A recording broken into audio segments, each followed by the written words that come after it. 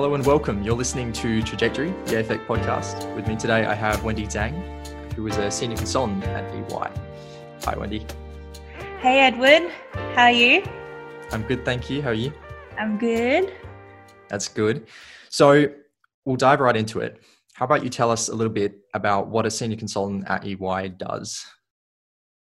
Well, it's a very broad question because we have a lot of areas of the business, as you can imagine. But I can tell you about what a senior consultant in the technology team within the advisory service line does. So what my role involves is primarily I assist clients with technology transformation projects. And in Canberra, our clients are primarily federal government, but we do deal with also other types of clients too. So I guess like on a day-to-day, my role is quite diverse. Sometimes I have more of a project management function of managing a technology implementation or any sort of discovery into new systems for the client or something like that. It can be stuff like stakeholder engagement. It can be writing reports. So it's quite broad. And of course, like outside technology, it gets even broader. We have other competencies like strategy, customer, supply chain. So just different focal areas, but I guess the bread and butter of the type of work we do is quite similar. Right, fantastic. And did you expect that you would be doing something in this space? So from that, I gather you are primarily focused in technology. No, I didn't. So my background is actually international and global studies. Right. So previous to joining EY, I actually had no really direct experience in technology, but what I did bring is the federal government background.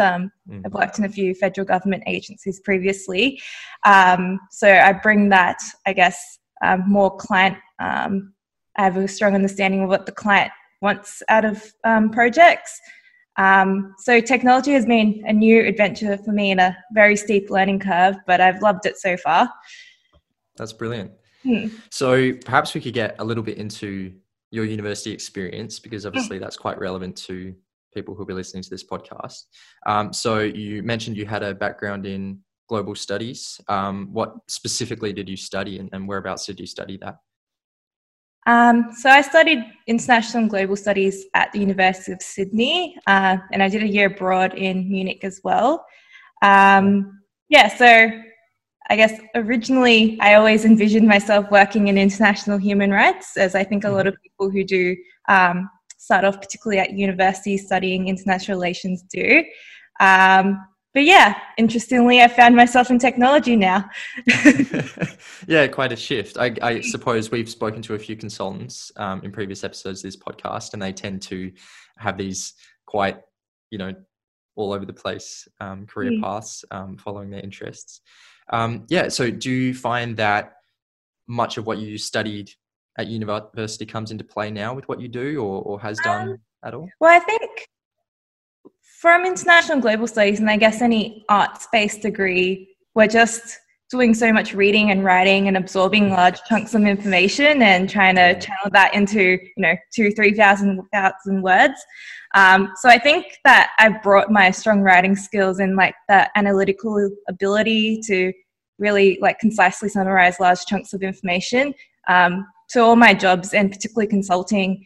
That's been really helpful. It's that underlying skill, I guess, more than the topic of what I learnt. Right. Yeah, of course. And have you had an opportunity to work abroad or back in Germany? So I've actually worked at the United Nations in New York for half a year previously. So I worked in the Department of Economic and Social Affairs, working on sustainable development goals. Which is, I guess, where my interest in technology sparked from, actually, because I was working on open government data, which had a lot to do with government systems, which is interlinked to the work I'm doing now with digital legislation and that type of stuff. So in a way, it's all linked together. And if you did see how my path played out, it does kind of make sense how I've ended up here, even though on face value, it's very different starting to finish point. Well, that's great. So you obviously work within teams at EY, I'm guessing. So, you know, do you find that the people who you work with have come from similar university backgrounds? Um, so we're really diverse, actually, even within the technology team. I'm definitely not the only team member who doesn't come from like a IT background. And I think that's what makes the team I work with so rich and really enjoyable. It's not only that we have different educational and professional backgrounds when we join, it's the different types of skill sets and I guess way that we view things in the world that I think when you merge it together, it always has a better outcome, which I really enjoy. It's definitely the most diverse workplace I've worked in that sense. Right, right. So perhaps the last question coming out of that university experience, what was your experience getting out of university into the grad programs, the clerkship programs, internship programs? Was that a stressful time? Do you have any hints or tips on how you navigated that process? I'd be lying if I said it wasn't a stressful time, because I think that's probably one of the most stressful times in anyone's life, trying to get your first job and not knowing what you're capable of and whether you're going to be effectively good enough to make it. I guess I was quite lucky because I'd paralegaled since I was 16. So I started working after year 10 work experience at the place I did work experience at. So I already had, by the time I finished uni, pretty much 5 years of like professional experience. So that looked good on my resume, I guess. So I actually started at a federal government agency in one of their grad programs, which I think a lot of your listeners probably would be considering. And that was really stressful because it's very competitive and I guess the interview process is very long. It's like 9 months really. So my advice is to just apply. I think the broader the net, the more likely you'll get something, obviously. And I think don't get too caught up on getting straight away into that one thing that you always thought you'd be doing, because I definitely didn't start off somewhere that I thought I wanted to work in. And I really loved that first job I had. I think in hindsight, it was probably one of the best places I could have started from a learning perspective. And it had nothing to do with what I had studied. It was Department of Agriculture and Water Resources. I didn't know anything about agriculture. I joined because I knew they had a trade division, so it was interlinked with what I studied, but I never really wanted to work with trade. As I mentioned, I was more interested in human rights. But I learnt so much. It taught me the basics of everything I needed to know for every job that was next. And my role at EY as well has been completely leveraged by the fact that I started off in government and understand it. So yeah, my advice is to think broad and apply broad. And I think you'll see in hindsight, once you get up and running, that where you start doesn't matter so much, because you're still going to learn something really important no matter where you are. Right. Yeah, absolutely. I think that's really good advice in that respect. I think especially, myself and Jacob are going through that process over the next couple of years. So it's good to hear from people who've gone through that and how they've managed that. So you've mentioned that you've worked in government. Did you work anywhere else before eventually ending up at EY? So I worked in 2 federal government agencies, so agriculture and also communications and arts, as it was previously known. And also the law firm previously where I paralegaled on humanitarian cases. So I was very fortunate because when I initially started working at that law firm, it was in workplace relations, but they actually expanded during my time there to have a migration practice, and I started working in both and then eventually shifted into the humanitarian area, which I loved, and it was exactly what I wanted to do. So yeah, I guess I've had the private law firm experience, the federal government experience, United Nations experience, and now consulting experience. Right. So how long have you worked at EY now? Coming up to 1.5 years. It's gone by Right. really quick, in a good way. And how did you come by that? Did you have interactions with EY during experience in other jobs, or something that So appealed to you?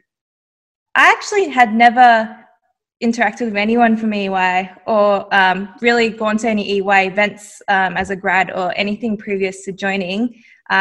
It was a bit of luck that I just saw a job advert that sounded exactly like what I wanted to do. And at the time, I was 2.5 years into working in federal government, and I wanted to try something else. So it was just good timing, and I had the right skills for what they were looking for. And yeah, it's just been a really great fit. So I was really lucky in that way. Mm, mm. So you mentioned skills. It seems to me that, your path through university and through your work, research and the ability to research has been a big part of that. Would you say that's the main skill that you've taken into this role, or is there, some other skills that you've seen as having been important to your development in your career? I think probably the most important skill, other than kind of the research, writing, analytical ability, is, I guess, that stakeholder management and general social skills that I bring.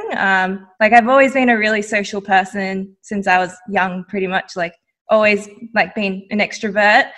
And that's been really helpful in consulting because you do work with the client a lot, and then clients also, you often work with all their stakeholders, so you're working internally and externally with such a large number of people a lot of the time. And for example, in some projects I've had to, in like 2 weeks, interview 20 to 30 like senior executives, and it does take it's difficult to do if you don't feel confident with talking to people and feeling I guess strong in your ability to keep up small talk in between asking questions and stuff like that.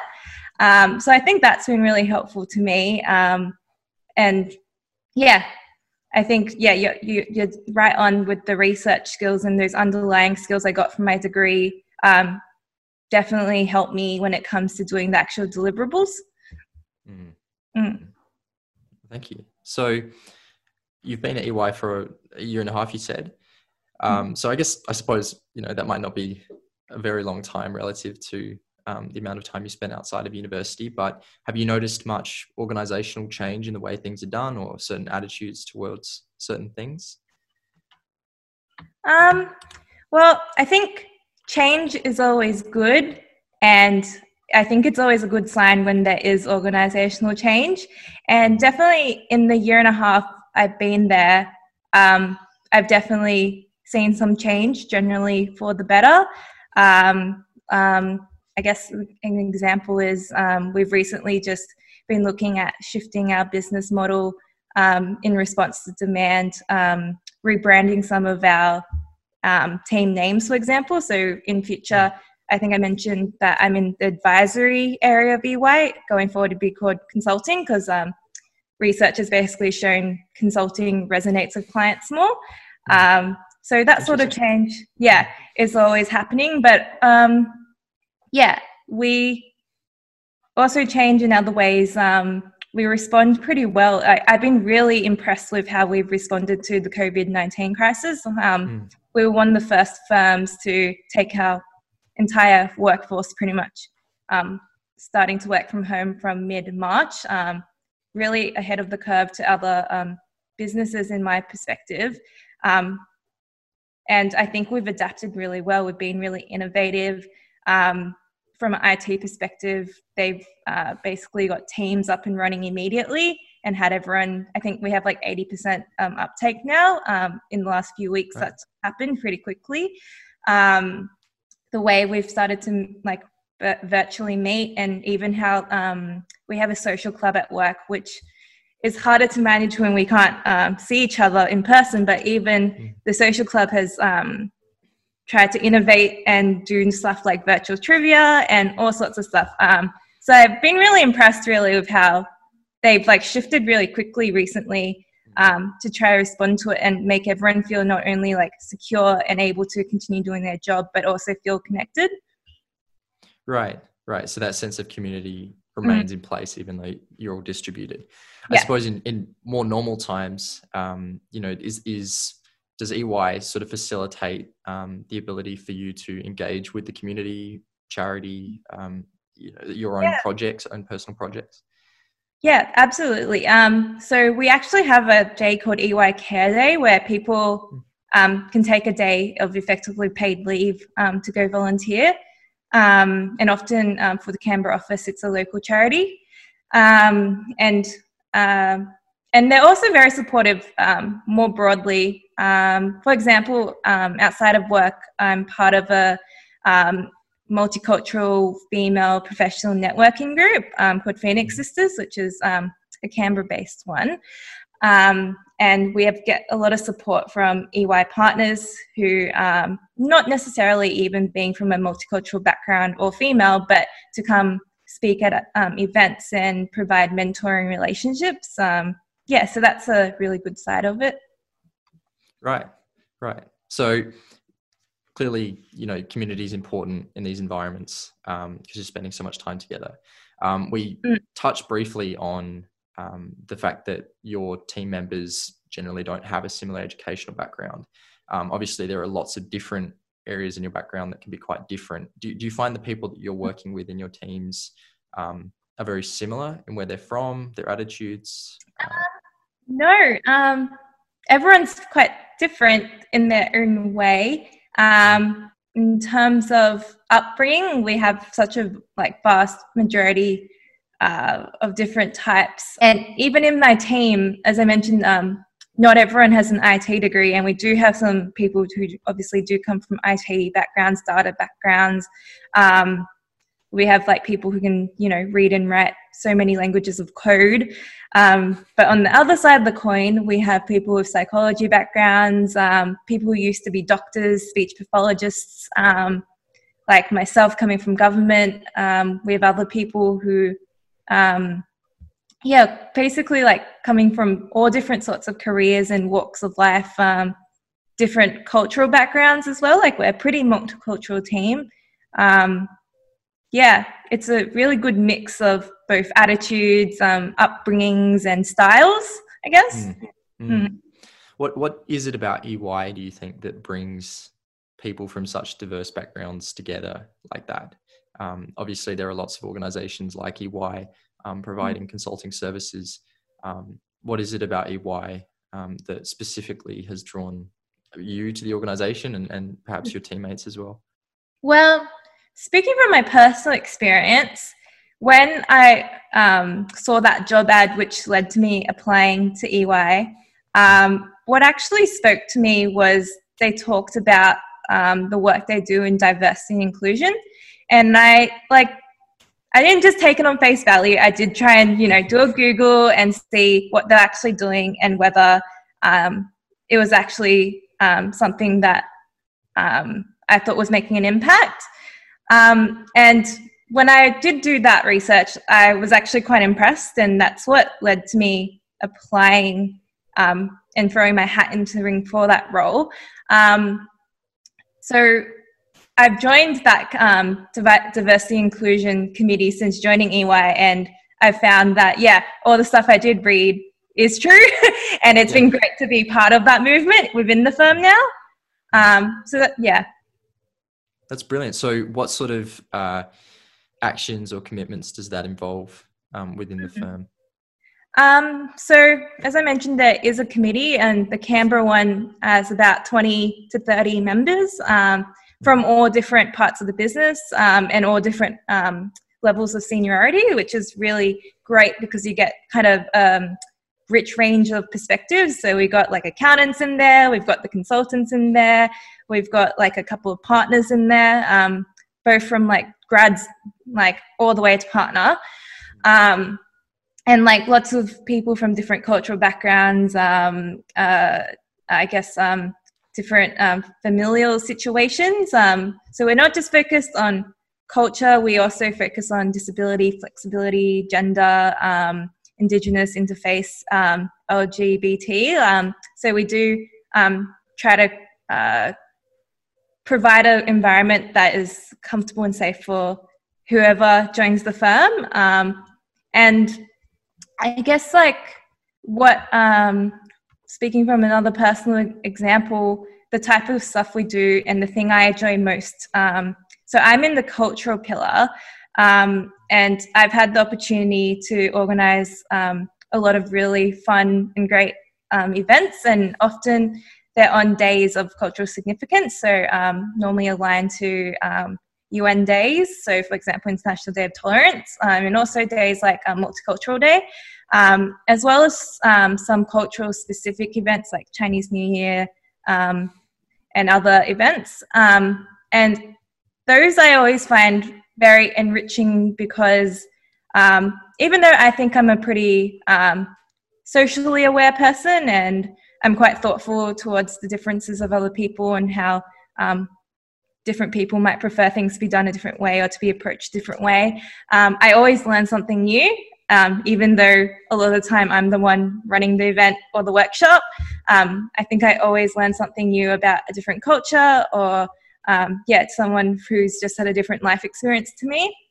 And it's also great because generally speaking, like sometimes we have like 100 or so people attending these events. So there's a high uptake within the firm, which means that's a reflection that people in the firm do care about it. And it's nice to see people turn up. And we've done really cool things, like once we had kind of like a cork board, and it was the world map, and we had everyone pin where they were born.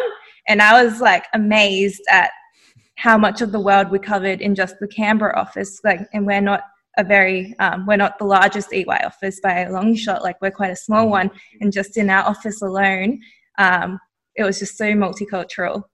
Oh, that's brilliant. Do you find that you're starting to identify the aspects of the EY environment that is facilitating the interactions between people that come from different backgrounds? I mean, obviously it's not always easy to work with people who don't have a similar life experience to you.